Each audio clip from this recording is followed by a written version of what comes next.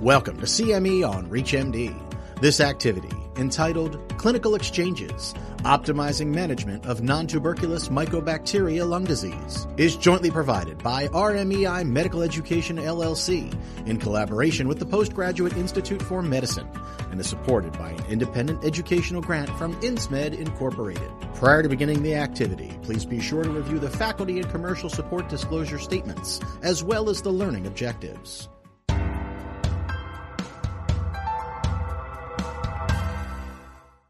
Hello, I'm Dr. Ann O'Donnell, Professor of Medicine at Georgetown University Hospital in Washington, D.C. In this interactive clinical exchanges CME activity, I will be discussing the ongoing management of nontuberculous mycobacterial lung disease with one of my patients, Brinkley. The management of Brinkley's lung disease will highlight the use and benefit of shared decision-making during the necessary long-term treatment of NTM lung disease.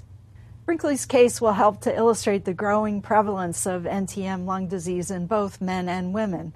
A recent study using U.S. Medicare beneficiary data estimated that more than 86,000 patients in the United States are infected with NTM. Most of these cases result in lung disease. Approximately 70% of cases arise in the coastline and Gulf states. The MAC species is the most common cause of NTM lung disease worldwide and is responsible for the great majority of NTM lung disease cases in the U.S. Among Americans, the prevalence of NTM lung disease increased 8.2% per year over a recent 10-year period from 1997 to 2007. An individual's burden with NTM lung disease is potentially high. When compared with healthy persons, people with NTM lung disease experience worse physical functioning, worse general health, worse social functioning, more pain, and poorer energy due to limited pulmonary function. This is regardless of whether they are receiving treatment or not. When compared with controls, individuals who develop NTM lung disease have a 4.3-fold higher chance of developing respiratory failure. People with MAC lung disease live an average of 16 years after diagnosis and sometimes have a poor prognosis. A recent review showed a 5-year all-cause mortality exceeding 25%. The burden of treatment is also high. Treatment should continue for 12 months past conversion of sputum samples from positive to negative. Additionally, there is a high risk of adverse drug reactions because of the number of drugs used and the length of the treatment. Likewise, treatment failure rates can be high. Only about 50% of people with NTM lung disease achieve a long-term response with the anti-tuberculous medications. At the time of Brinkley's initial presentation to a pulmonologist, he was a 59-year-old man with a 1-year history of recurrent cough and sputum production. Except for a history of hypothyroidism, Brinkley was healthy and had no history of pulmonary disease. Brinkley was initially diagnosed with bronchitis and treated with oral azithromycin, as well as an inhaled corticosteroid and a long-acting beta agonist for his respiratory symptoms. On physical exam at that time, Brinkley was a thin, otherwise well-appearing man with an active, productive cough. His physical examination was significant for mild bilateral wheezes heard on chest auscultation. A high-resolution CT scan of the chest at that time revealed nodular bronchiectasis. Bronchoscopy with bronchoalveolar lavage revealed Mycobacterium avium intracellulare, or MAC, and hence Brinkley was diagnosed with nontuberculous mycobacterial lung disease and was prescribed a 3 times per week regimen of azithromycin, ethambutol, and rifampin, which he continued for 18 months. According to guidelines, when should sputum cultures have been obtained during Brinkley's extended treatment for NTM lung disease due to MAC? Every 1 to 3 months, once every 6 months, at 12 and 18 months, or at the 18-month end of treatment? The best answer is A, every 1 to 3 months. During Brinkley's treatment for NTM lung disease, AFB smears and cultures of sputum should have been obtained every 1 to 3 months, according to therapeutic guidelines. The goal of therapy is the conversion of sputum cultures from positive to negative. Sputum cultures should convert to negative within 12 months of receiving a macrolide-containing regimen, and therapy should be considered continued for another 12 months after conversion. In Brinkley's case, disease monitoring with both surveillance sputum cultures and periodic CT imaging would have been appropriate for assessing the success of his pharmacologic regimen. Unfortunately, this did not occur. The recommended initial treatment for nodular bronchiectatic disease, as in the case of Brinkley, is a 3-drug regimen containing a macrolide, such as azithromycin, along with ethambutol and rifamycin. This regimen is given 3 times weekly. For fibrocavitary disease, an aminoglycoside is added to the 3-drug regimen, which is given daily. Surgery may also be considered in cases of fibrocavitary disease. In the management of a chronic disease such as NTM lung disease, shared decision-making with the patient is useful for selecting a regimen that will maximize adherence throughout the necessarily long course of treatment. To better illustrate the process of shared decision-making, Elwin and colleagues have created and refined a fluid, interactive 3-talk model. In this model, the clinician sets up a collaborative or team approach and with the patient to make therapeutic decisions. The patient is provided with all of the reasonable diagnostic or treatment options available to them at any stage of the management process. After the patient gains comfort with the available options, detailed explanations of the possible management steps are discussed. Efficacy and safety of all treatment options are clearly relayed to the patient. And once the patient is armed with the benefits and disadvantages of each option, the patient can then engage in decision talk with the healthcare provider, who guides the patient to express his or her goals and preferences about the next steps in management. The guidelines for the management of NTM lung disease address the use of shared decision-making for optimal management. Notably, the choice of a therapeutic regimen for a specific person depends on the goals of therapy for that person. For instance, less aggressive therapy may be appropriate for patients with indolent disease, in whom there might be a high likelihood of drug intolerance or drug interactions. It's important to remember that many patients with nontuberculous mycobacterial lung disease are often older or have underlying conditions which must be considered when prescribing pharmacologic therapy. I'd like to introduce Brinkley, who's our patient with nontuberculous mycobacterial lung infection, and talk a little bit about the treatment regimen that you undertook for this infection. So why don't you tell us a little bit about the 3-drug regimen that you took? Initially, I had a wheezing in my throat that I thought I should do something about, so I went to a doctor, and they did prescribe a 3-drug regimen for me for 18 months. I took it as prescribed, and I thought that I would, after that 18 months, be cured. I didn't see any real improvement after 3 months, after 6 months, 12, 18 months. The symptoms were I was still coughing, I was still wheezing, and I thought my end goal, obviously, was to be cured.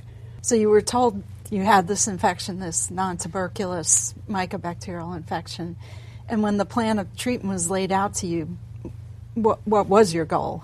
Well, my goal ultimately, obviously, is to be cured of whatever this. It was explained to me that it was a sort of a tuberculosis, and I thought that this, after 18 months, that'd be cured and walk away a healthy man. And in terms of just dealing with the antibiotic, you took it on as prescribed, and what kind of side effects did you have? No side effects, really. I took it as prescribed, and I just thought that, again, at the end of this, that I would be fully cured.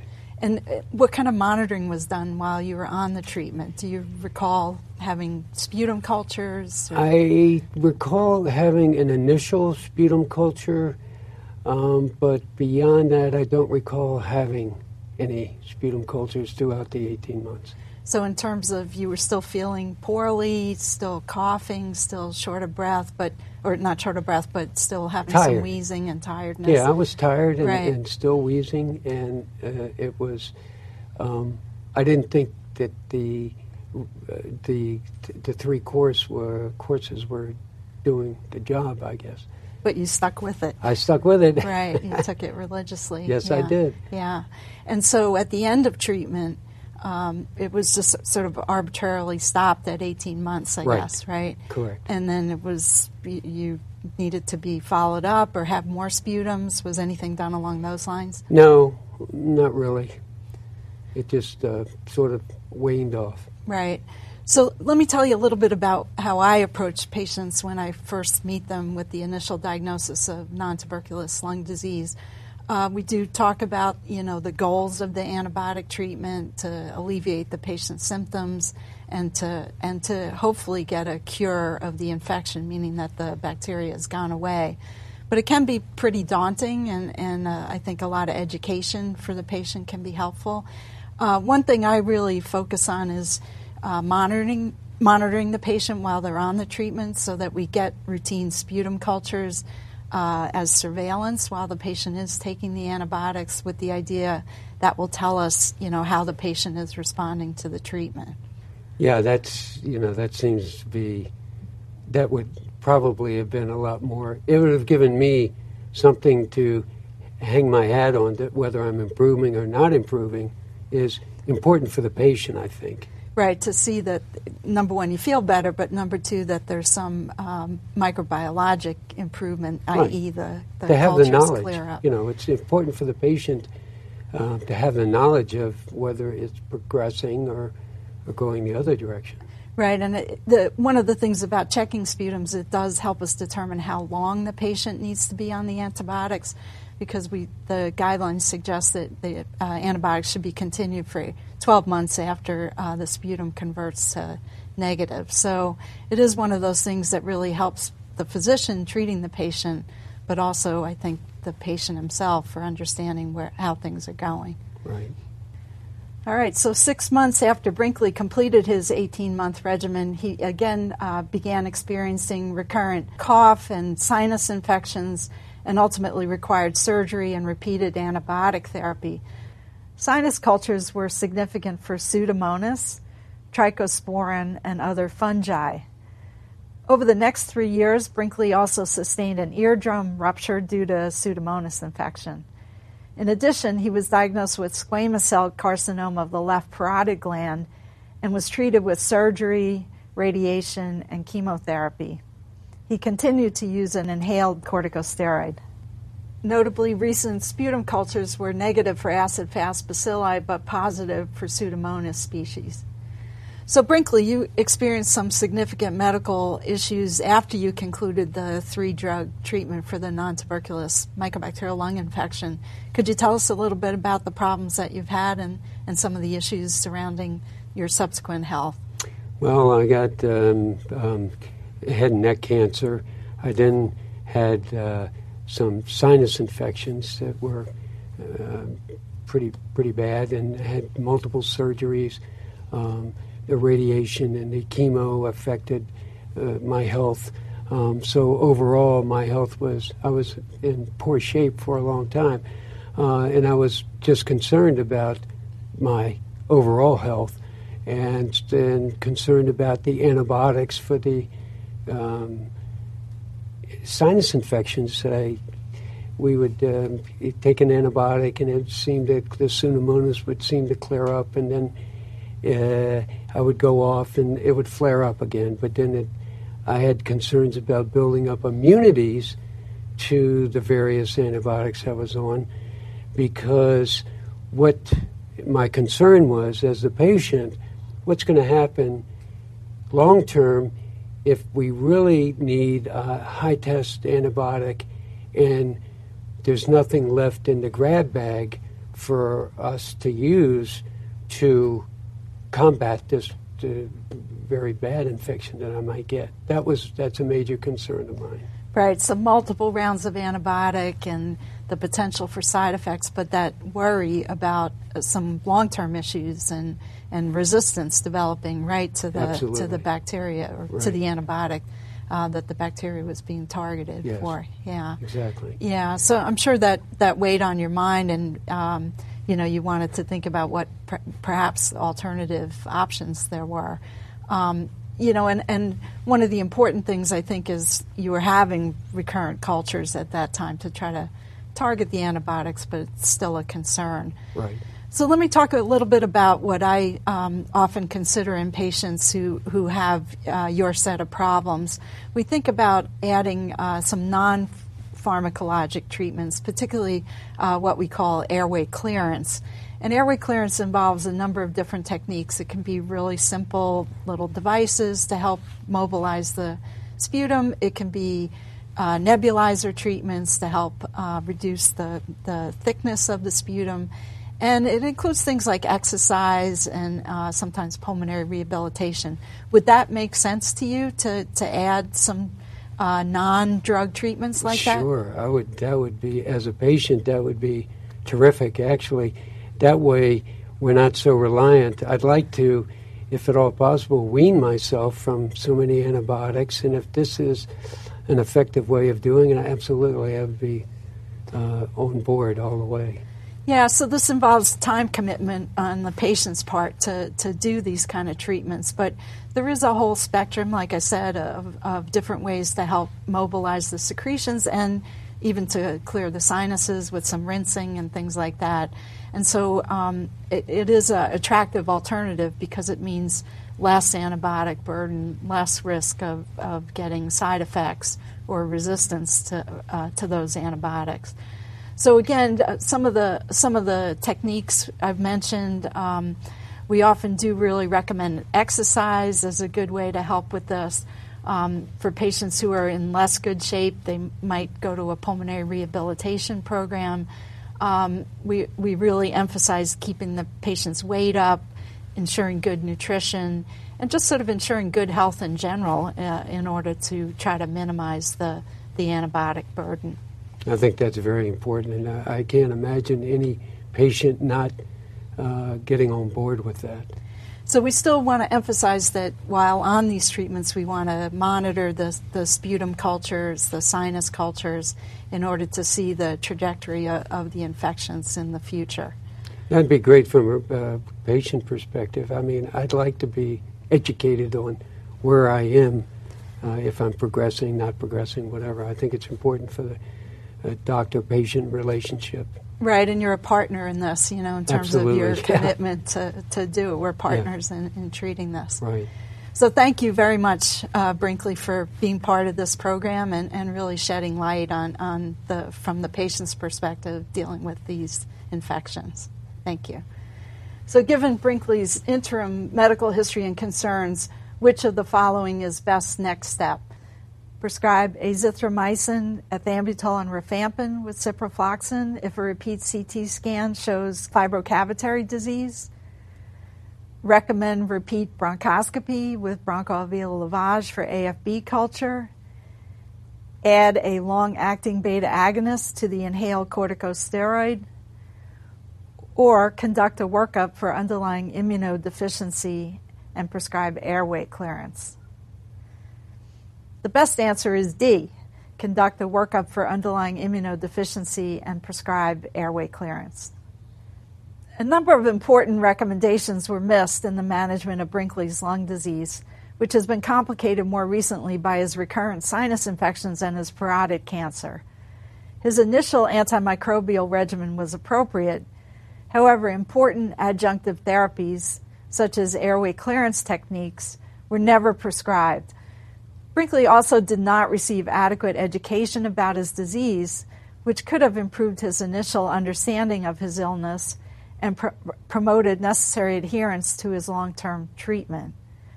His use of an inhaled corticosteroid, in hindsight, should have also been avoided. Brinkley should have been evaluated for underlying structural or genetic risk or an immunodeficiency, given his history of NTM lung disease and recurrent sinus infections.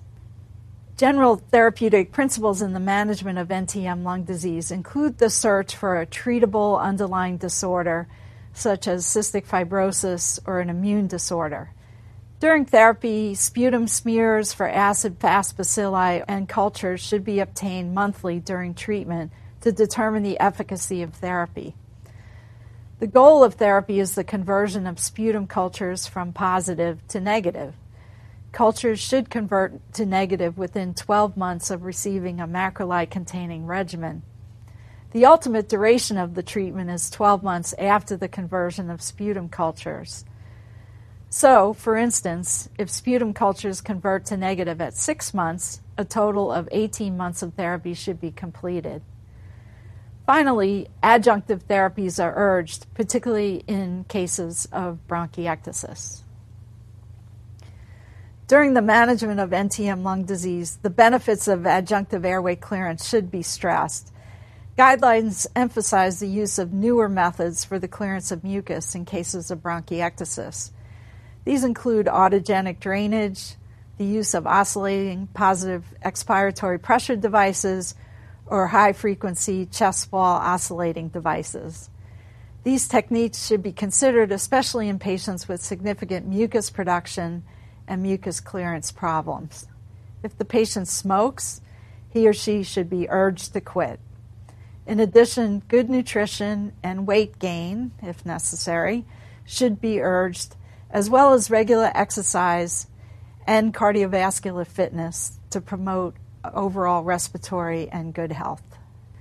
When pharmaceutical therapy is recommended in cases of NTM lung disease, specific safety and tolerance issues should be conveyed to manage patient expectations, encourage patient feedback about ongoing therapy, and to promote patient adherence.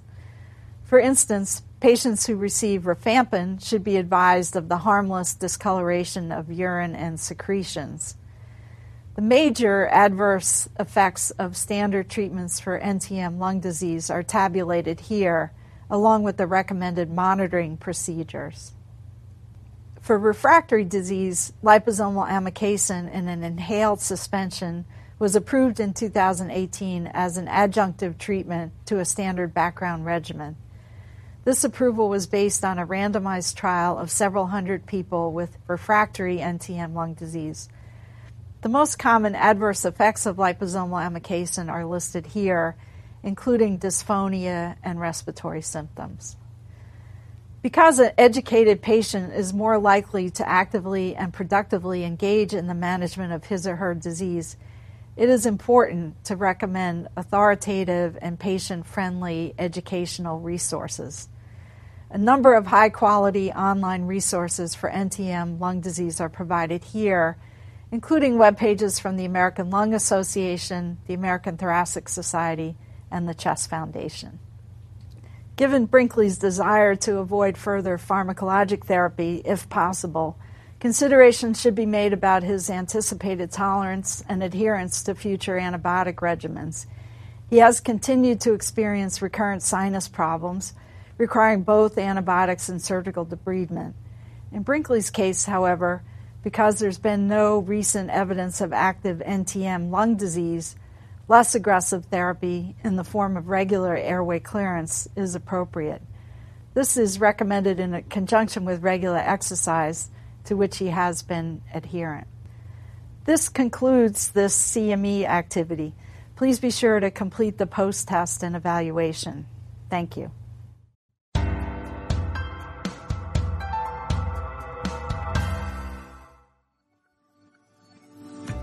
You've been listening to CME on ReachMD. This activity is jointly provided by RMEI Medical Education, LLC, in collaboration with the Postgraduate Institute for Medicine, and is supported by an independent educational grant from INSMED Incorporated. To receive your free CME credit or to download this activity, go to reachmd.com/CME. Thank you for listening.